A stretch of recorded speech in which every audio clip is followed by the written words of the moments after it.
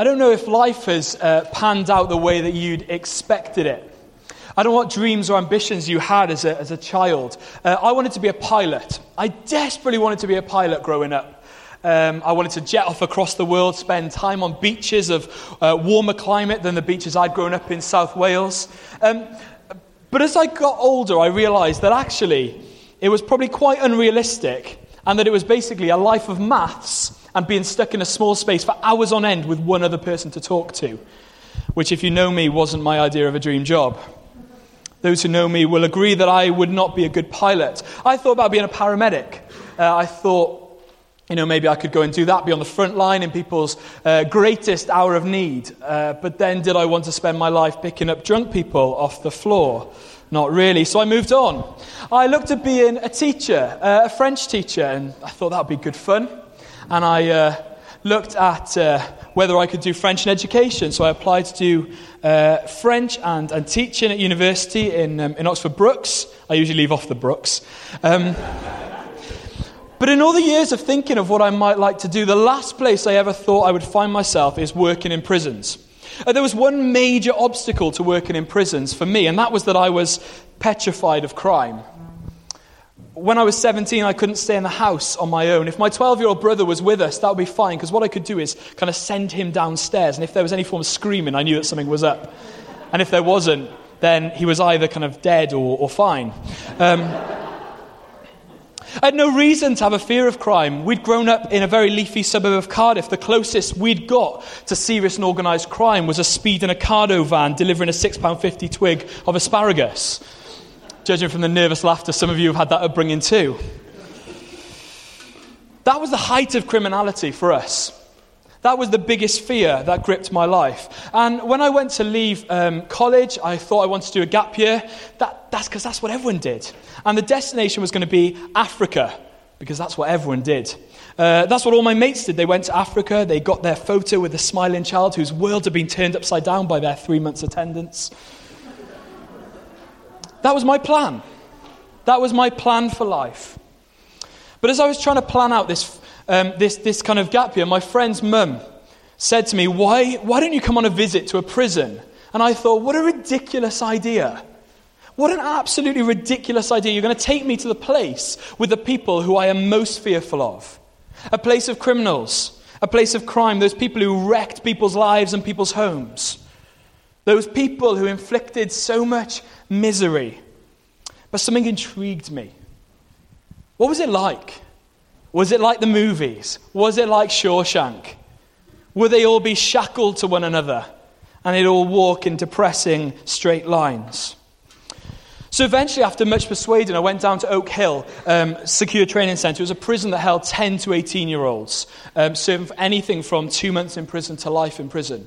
A very, very dark place. We went into this place and we got searched, like going into an airport, but even more intrusive than that. And I walked into the chapel to rows and rows and rows of seats. And what greeted me in this chapel was absolute horror. It was the local parish church band. The woman singing hadn't hit a correct note since 1968. The guitarist once had 6 strings but thought that 2 were adequate, and the word rhythm meant nothing to the drummer. They got up and they prayed that the rivers of life would flow through Malaysia and Myanmar and all these different places I'd never heard of. And the lad sitting in front of me had no idea what was going on. Clueless. And then they got up to sing a song and I thought, it cannot get any worse. And it didn't. They got up to sing a song, Consuming Fire, by a guy called Tim Hughes. The opening line of that song, there must be more than this. And in that moment, my heart broke. Because I'd always grown up in church being told that God had a plan for my life. He had a plan that was good, it was to prosper and not to harm me.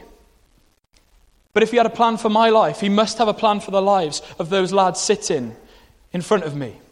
Either he had a plan for my life and their lives, or he had no plan at all. That moment undoubtedly changed my life. I went on to work as part of the chaplaincy team at Wetherby Young Offenders for 3 years. I did a degree here in York in criminology and now have the massive privilege of heading up Alpha's prison work across the UK and Ireland. But the crucial thing is this. If I'd never been asked if I wanted to visit, my life would have taken a totally different direction. Undoubtedly, I'd be a French teacher by now, and what an awful French teacher I would have made. I wonder why you first came to church, whether you've been in church for years or you have just come in the last couple of weeks. Maybe somebody invited you here. Perhaps somebody invited you on Alpha. Maybe you were taken to church by your grandma. But somebody once brought you to church and for some reason you've stuck. Perhaps you had an encounter with Jesus that really, really changed your life forever. Perhaps you found community. It's a place where you feel safe and where you feel valued. And if that's your reason for being here, oh man, we are so pleased you're here. We are so, so pleased you're here. Some of us will have stuck with church because it's where we found our community. And arguably some people have stuck with church because they find it a really tough place to be. But church was never intended to be a social club. William Temple, a former archbishop, said this: the church is the only institution that exists primarily for the benefit of its non-members. The church isn't a place where you pay a membership fee and you reap the benefits. C.S. Lewis said this, and if you've done a sermon you haven't quoted C.S. Lewis, have you really done a sermon? This is a pearl. If you take nothing away, take this away. It's easy to think that the church has a lot of different objects. Education, building, missions, holding services. Just as it's easy to think that the state has a lot of different objects. Military, political, economic, and whatnot. But in a way, things are much simpler than that. The state exists simply to promote and protect the ordinary happiness of human beings. A husband and wife chatting over a fire, a couple of friends having a game of darts in the pub, a man reading his book in his own room or digging in his garden. That is what the state is for. And unless they're helping to increase and prolong and protect such moments, all the laws, parliaments, armies, courts, police, economics are simply a waste of time. In the same way, the church exists for nothing else but to draw men into Christ, to make them little Christs. If they're not doing that, all the cathedrals, clergy, missions, sermons, and C.S. Lewis says even the Bible itself is simply a waste of time. God became man for no other purpose. God became man for no other purpose. Throughout the weeks of Alpha, we've looked at prayer, reading the Bible, the Holy Spirit, evil. But actually, I think that the first 2 weeks that we addressed were some of the most important questions I believe that anybody can ever address. Who is Jesus and why did he die? Because these two questions are at the cornerstone of the Christian faith. These two questions, who is Jesus and why did he die, actually, for people looking from outside of the church today, can look wholly irrelevant when it seems there might be more important questions that we should ask today. I question why children in the poorest places of this earth go hungry, but I do not. I question why I was born into a certain postcode, and I'll probably do all right in life, but somebody born just 20 minutes away from me in the South Wales Valleys can expect a life expectancy of around 55 years. 23 years less than I will expect for 20 minutes in a car. I don't understand why some people make it through life unscathed, yet some people leave life deeply, deeply troubled. I don't have answers to life. I question daily what life means. And in view of all these things, people outside the church may ask, why on earth do we look to somebody 2,000 years ago to deal with today's problems? And certainly, why do we waste time telling others about him when there are other things to be doing? There are far bigger issues in the mix to focus on history. Good question, maybe. And as Christians, I passionately believe that we should be at the forefront of tackling issues of politics, of social justice and education. We need to be here to change this earth. But as we begin to look at these issues through the lens of Jesus and what it means to tell others about Jesus, there's actually a second dimension in play. In John 11:25, Jesus says, I am the resurrection and the life. And this statement has massive implications, because when we view telling others about God from this angle, we see that we're not only dealing with our time here on earth and all the problems and issues that creates, but actually, as the Bible describes, an age that is yet to come. In this age yet to come, we see a world where Revelation says that he'll wipe every tear from their eyes. There will be no more death or mourning or crying or pain, for the old order of things will have passed. And in telling people about Jesus, in communicating the gospel and what it means to follow him, we're inviting people to take part in this journey of viewing life from an eternal perspective. We're inviting them to know and love a God who created them, who wants to spend eternity with them. In telling others about God and what he's done, we bring great hope and we bring light into a dark situation. The gospel, the good news, provides us with hope that the things on earth are not permanent, but that God is everlasting. How do we go about this? What's the formula? There are many ways of sharing faith. There are whole books on evangelism. I'm pretty sure my granddad has made a career out of it, if I'm honest. People have created formulas for it. The miracle question. If God could do one miracle in your life, what would it be? And there are these great things. But hear this. In telling others about Jesus and what he has done, there is power in living in the everyday. There is great power in the story that we have. In 1 Peter 5 verse 3 it says this, "But in your hearts revere Christ as Lord. Always be prepared to give an answer to everyone who asks you for the reason for the hope you have. But do this with gentleness and respect."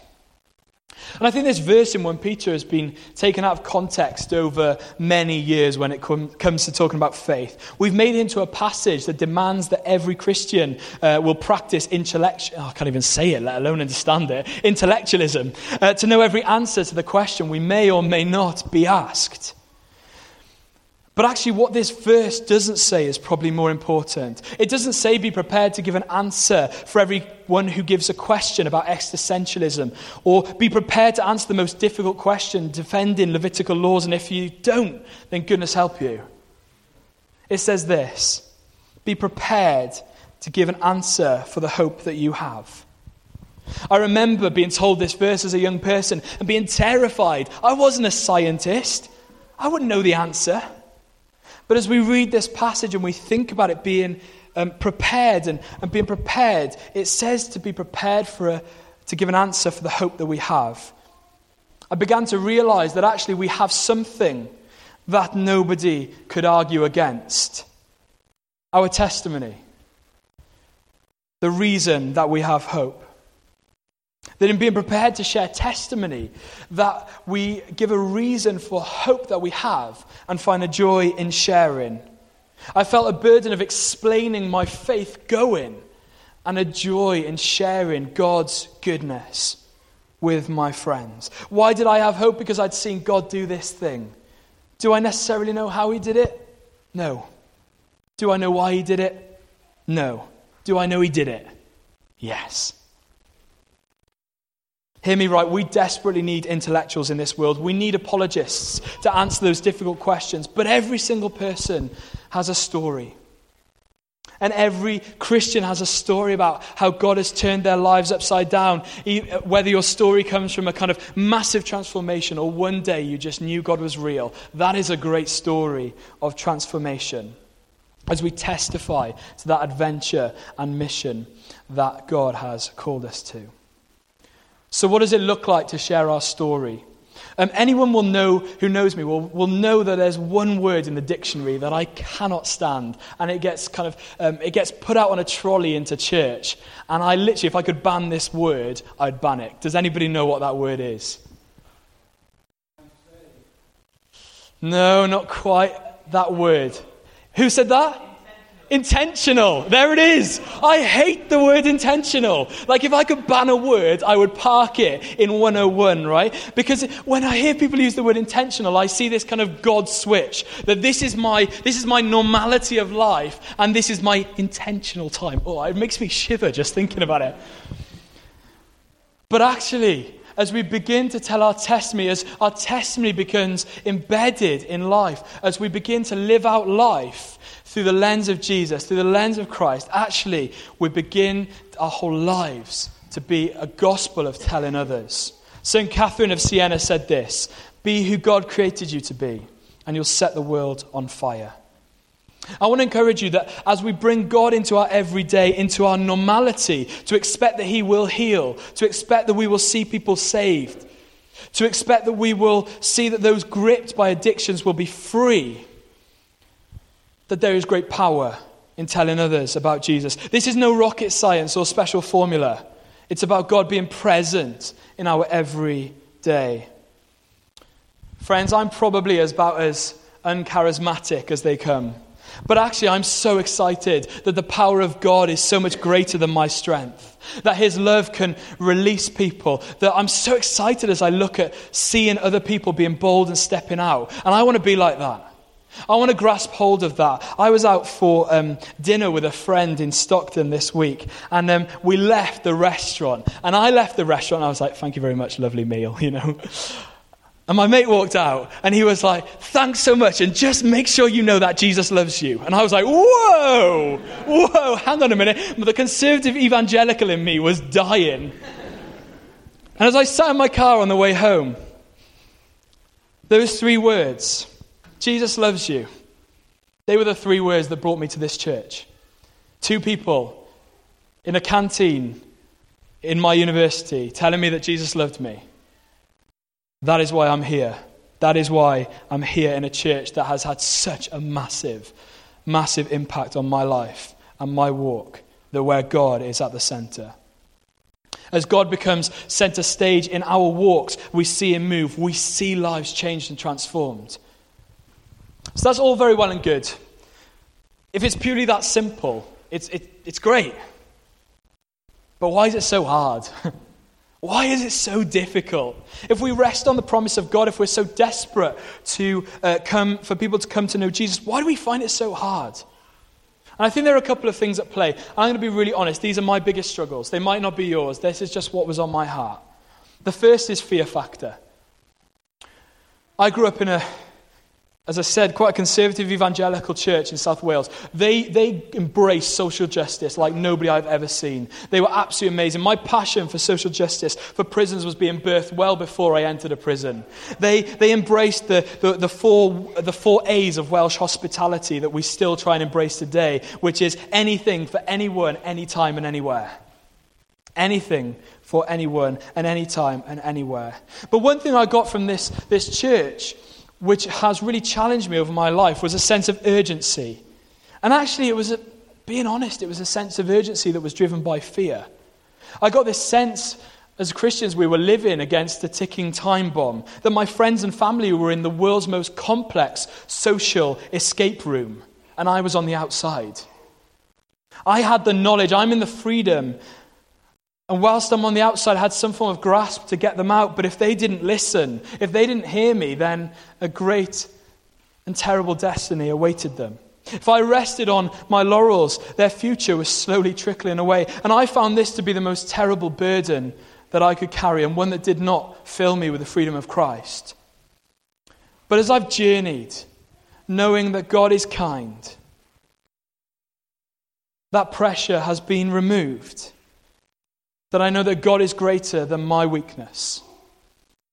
As I look towards Jesus addressing the topic of salvation, what it means to follow him, I hear him talk in words of hope rather than words of despair. When Jesus heard this, he said to him, "One thing you still lack, sell all you have and distribute to the poor, and you'll have treasure in heaven. And come and follow me. The sheep know my voice and they follow me.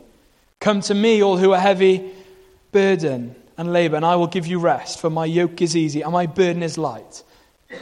Finally, probably what is one of my favorite verses in the Bible, the thief, the prisoner hanging on the cross next to Jesus, his very end days, the words of hope that Jesus gives him. He said, "Jesus, remember me when you go into your kingdom." And Jesus answered, "Truly I tell you, today you will be with me in paradise." In Jesus, there was no escape room tactics, but an invitation to the greatest party on earth. There were no fear tactics, There was only hope. Secondly, we're fearful of the outcomes of what it might mean to tell others. I don't underestimate the challenge of telling people about Jesus, of sharing our faith at work. I work in Christian ministry, and somebody once told me they'd love to feel what it feels like to be me, to be a professional Christian. And I was thinking, you and me both. You and me both. But actually, workplaces can be hostile environments. Some of us will work in places where we are not allowed to share our faith. But actually, if we know that God is kind, that thank God it doesn't rest on us, that if we just seek him and seek his will, that he is good and he is faithful. There was a girl at my school, she was always interested in faith. She used to ask me about my faith, but I was proper closed. I was like, you ask somebody else, you know. She was interested about it. I was fearful about what others might say. What might they think of me? How might they react? I regretted not saying anything for many years. About a year ago, she emailed me. She said, my boyfriend's a Christian and we've decided to go to New Wine together. And I was like, oh, that's interesting. Like, interesting introduction into the Christian faith, New Wine, like, positive. She didn't have a faith, but I encouraged her she should go. And a little while later, one of my managers in work said to me, would you come to New Wine because we're going to run Alpha there? And we invited her along. And for the first time, she discovered Jesus. God is kind. He was kind in bringing her back. There was no need for regret. There was only need for more challenge. He is bigger than our weakness. He is stronger than our failings. Finally, to finish up, I want to say this. I think that at times, sharing our faith can be challenging because we find it boring. I'm going to be honest. At times, I can feel like sharing my faith, sharing what Jesus has done, doesn't give the instant feeling that I've come to want and come to want to know. You know, I listen to my friends, some of whom are quite a bit more charismatic than me, and they've been praying for 7 people over a chicken and bacon ranch in Subway. Like, well, I want that. I want that. But actually, as I realize, as I step out of that comfort zone to meet God where he is, actually, I begin to see change. As I step out away from the comfort and closed nature of myself into the place where he is already working, that I see people come to relationship with him. There was nothing special about the hearty Italian bread in that Subway, but there was something special about my mates stepping out and saying, do you know what? This is going to be hard, but we're going to do it. It's not going to be boring. We're not called to live a boring life. If we are, then I don't want to be part of it. But actually, as we realize that God is kind, he is strong in our weakness, he meets us where we're at, I'm praying for miracles. I am praying for miracles. We've seen miracles on Alpha here. Praise God for that. That we've stepped out as a church to tell others about that faith that we have. So as we respond, I'm going to invite the band to come up. And we're going to take a bit of time to respond here to what God is saying. I have no agenda here. I have no agenda. I have no kind of way to go. This isn't planned out particularly. But I think there's two big things I want to kind of highlight as we respond. Firstly, maybe you've been a Christian for a while and you've got to that point where that sharing your faith, that living out Jesus' kind of commandments is just got a bit monotonous. It's just got to the point where, actually, do you know what? It's just a bit monotonous. It's just a bit... I'd love you to be prayed for today. That God will reignite that passion. I went through about 6-8 months over the last 8 months where I felt like that. I felt like that until somebody prayed and actually a spark was ignited that generated that passion. Secondly, I want to I want to open up to the possibility that you've come here to church. Maybe this is your first time. Maybe you've been on Alpha. Maybe you've been kind of listening to what's been said. Maybe you've kind of thinking about this. And actually, there comes to a point where you say, either I really believe this, or actually, I don't want to. And I'd love for you to say today, I'd love to give you the opportunity to respond to God's call on your heart. And we're not going to get a prayer team at the front. You know, it's it's daunting enough saying, do you know what, Jesus, take over my life, than to have to walk to the front and, you know, be surrounded in a huddle. Like, that is my worst nightmare. So if that is you, I'd love you to turn to the person who you came with and say, I'd love to pray for you. Do you know what, funnily enough, friends, we don't find in the Bible a certain specific prayer that you pray out and then suddenly you enter into being a Christian. I can't find it. If anybody can find it, please tell me the reference after. I don't think you'll find it.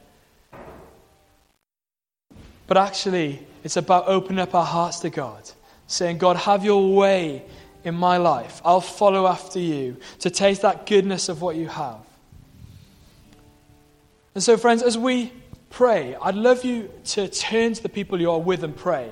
You might just have met them. You might have known them for years. That's great. That's okay. But I'd love you to do that. And I think Ads and Kat will just wander around. And if you want to grab us and flag us to pray with you, we'd love to do that. But I feel today that there is maybe one person, maybe even a couple of people who are saying today, do you know, I want to take that step on that journey. To know Jesus, to follow him, to trust in him.